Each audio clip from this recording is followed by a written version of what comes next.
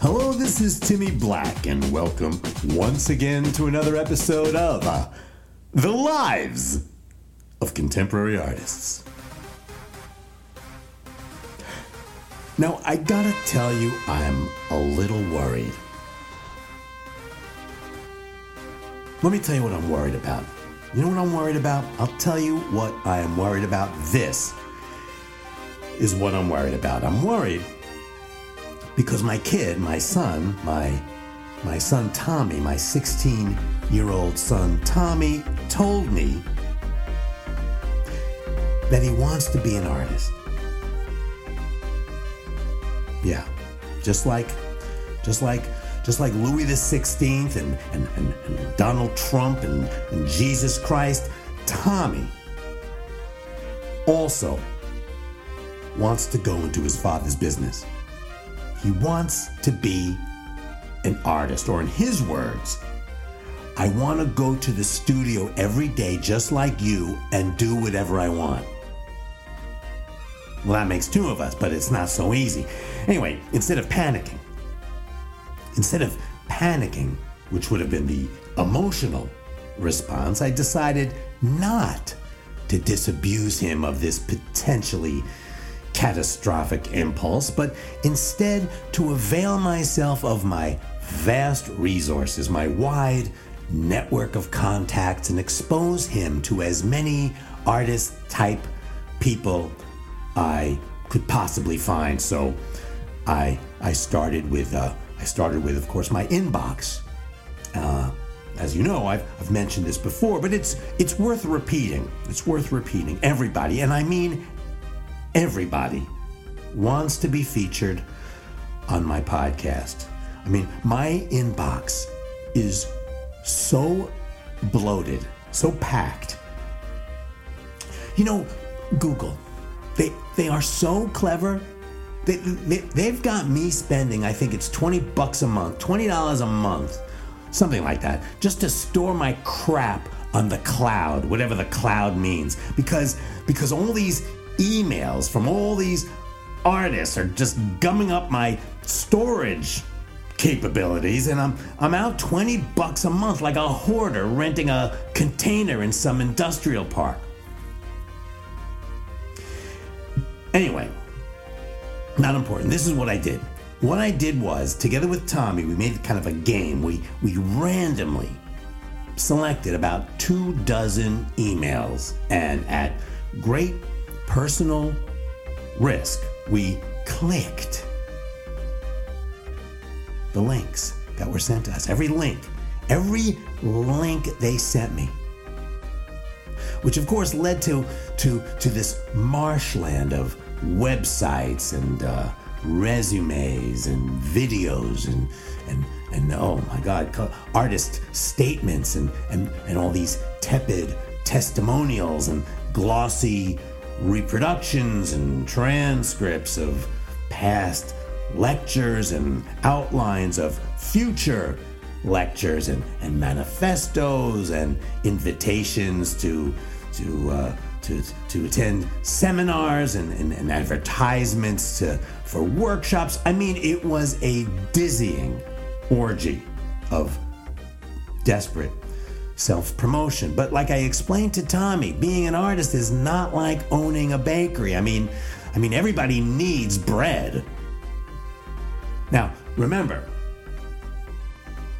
we live in Los Angeles, so of course, that led to a classic teenage digression where Tommy listed all of the people he knows that don't eat carbs. It was like from Samuel to Malachi. He went on without a pause, from friends to friends' parents, to teachers, to neighbors, to athletes, to YouTube celebrities. I mean, he went on and on and on, and I finally told him to pipe down, because I was getting the impression that I was the world's last noodle eater, and I was feeling fat, and it was making me feel guilty, and I'd forgotten what it was we were doing online to begin with.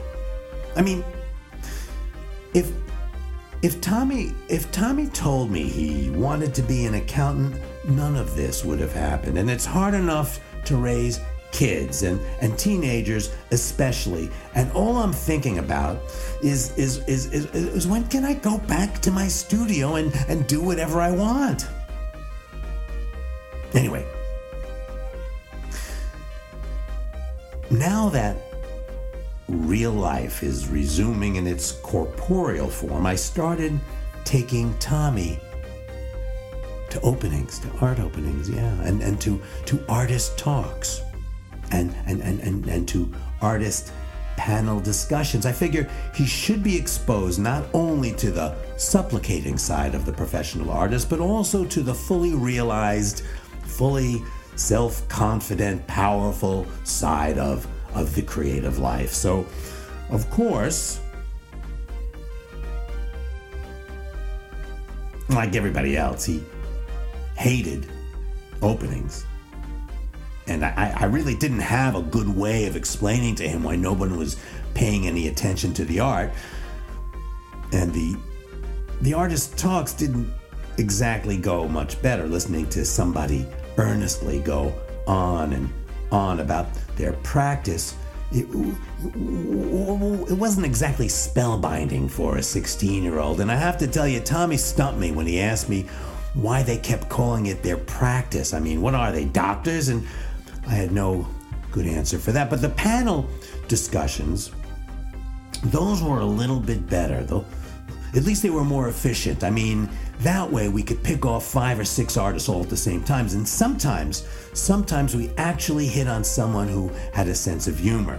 But Tommy is a good horseshit detector, and he doesn't have much of a filter, and he can spot pretentious flim-flammery in a New York minute. So even these panels became tiresome after a while.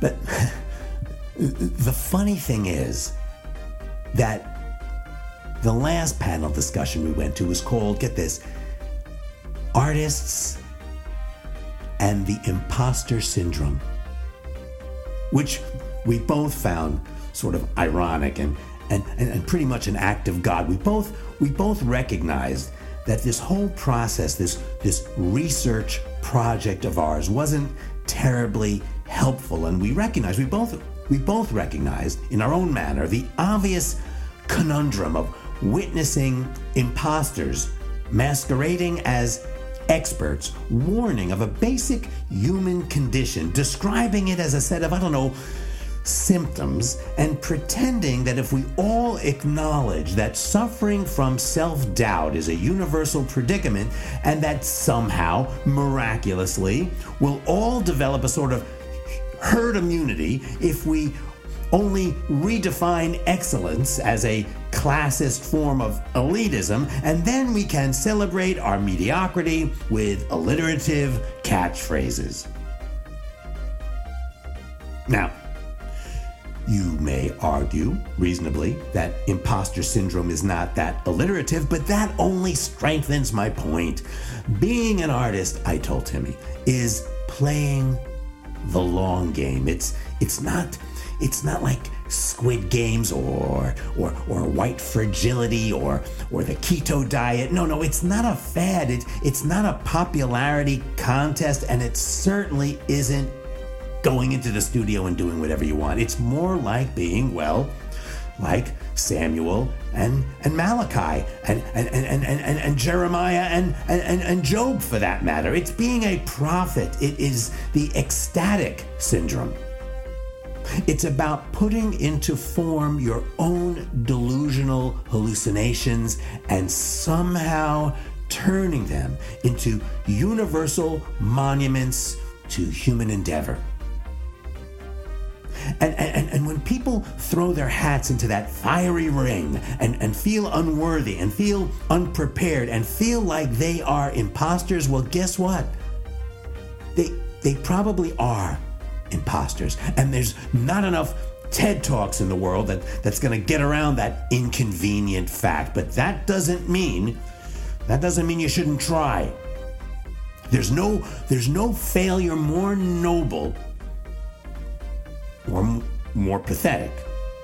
But if you work hard, I mean really, really hard, and you still come up short, if you give your whole heart and work with honesty and passion and still don't reach any significant level of genuine achievement, then, well, Tommy, you can always inherit the family business and become the new podcast host of The Lives of Contemporary Artists.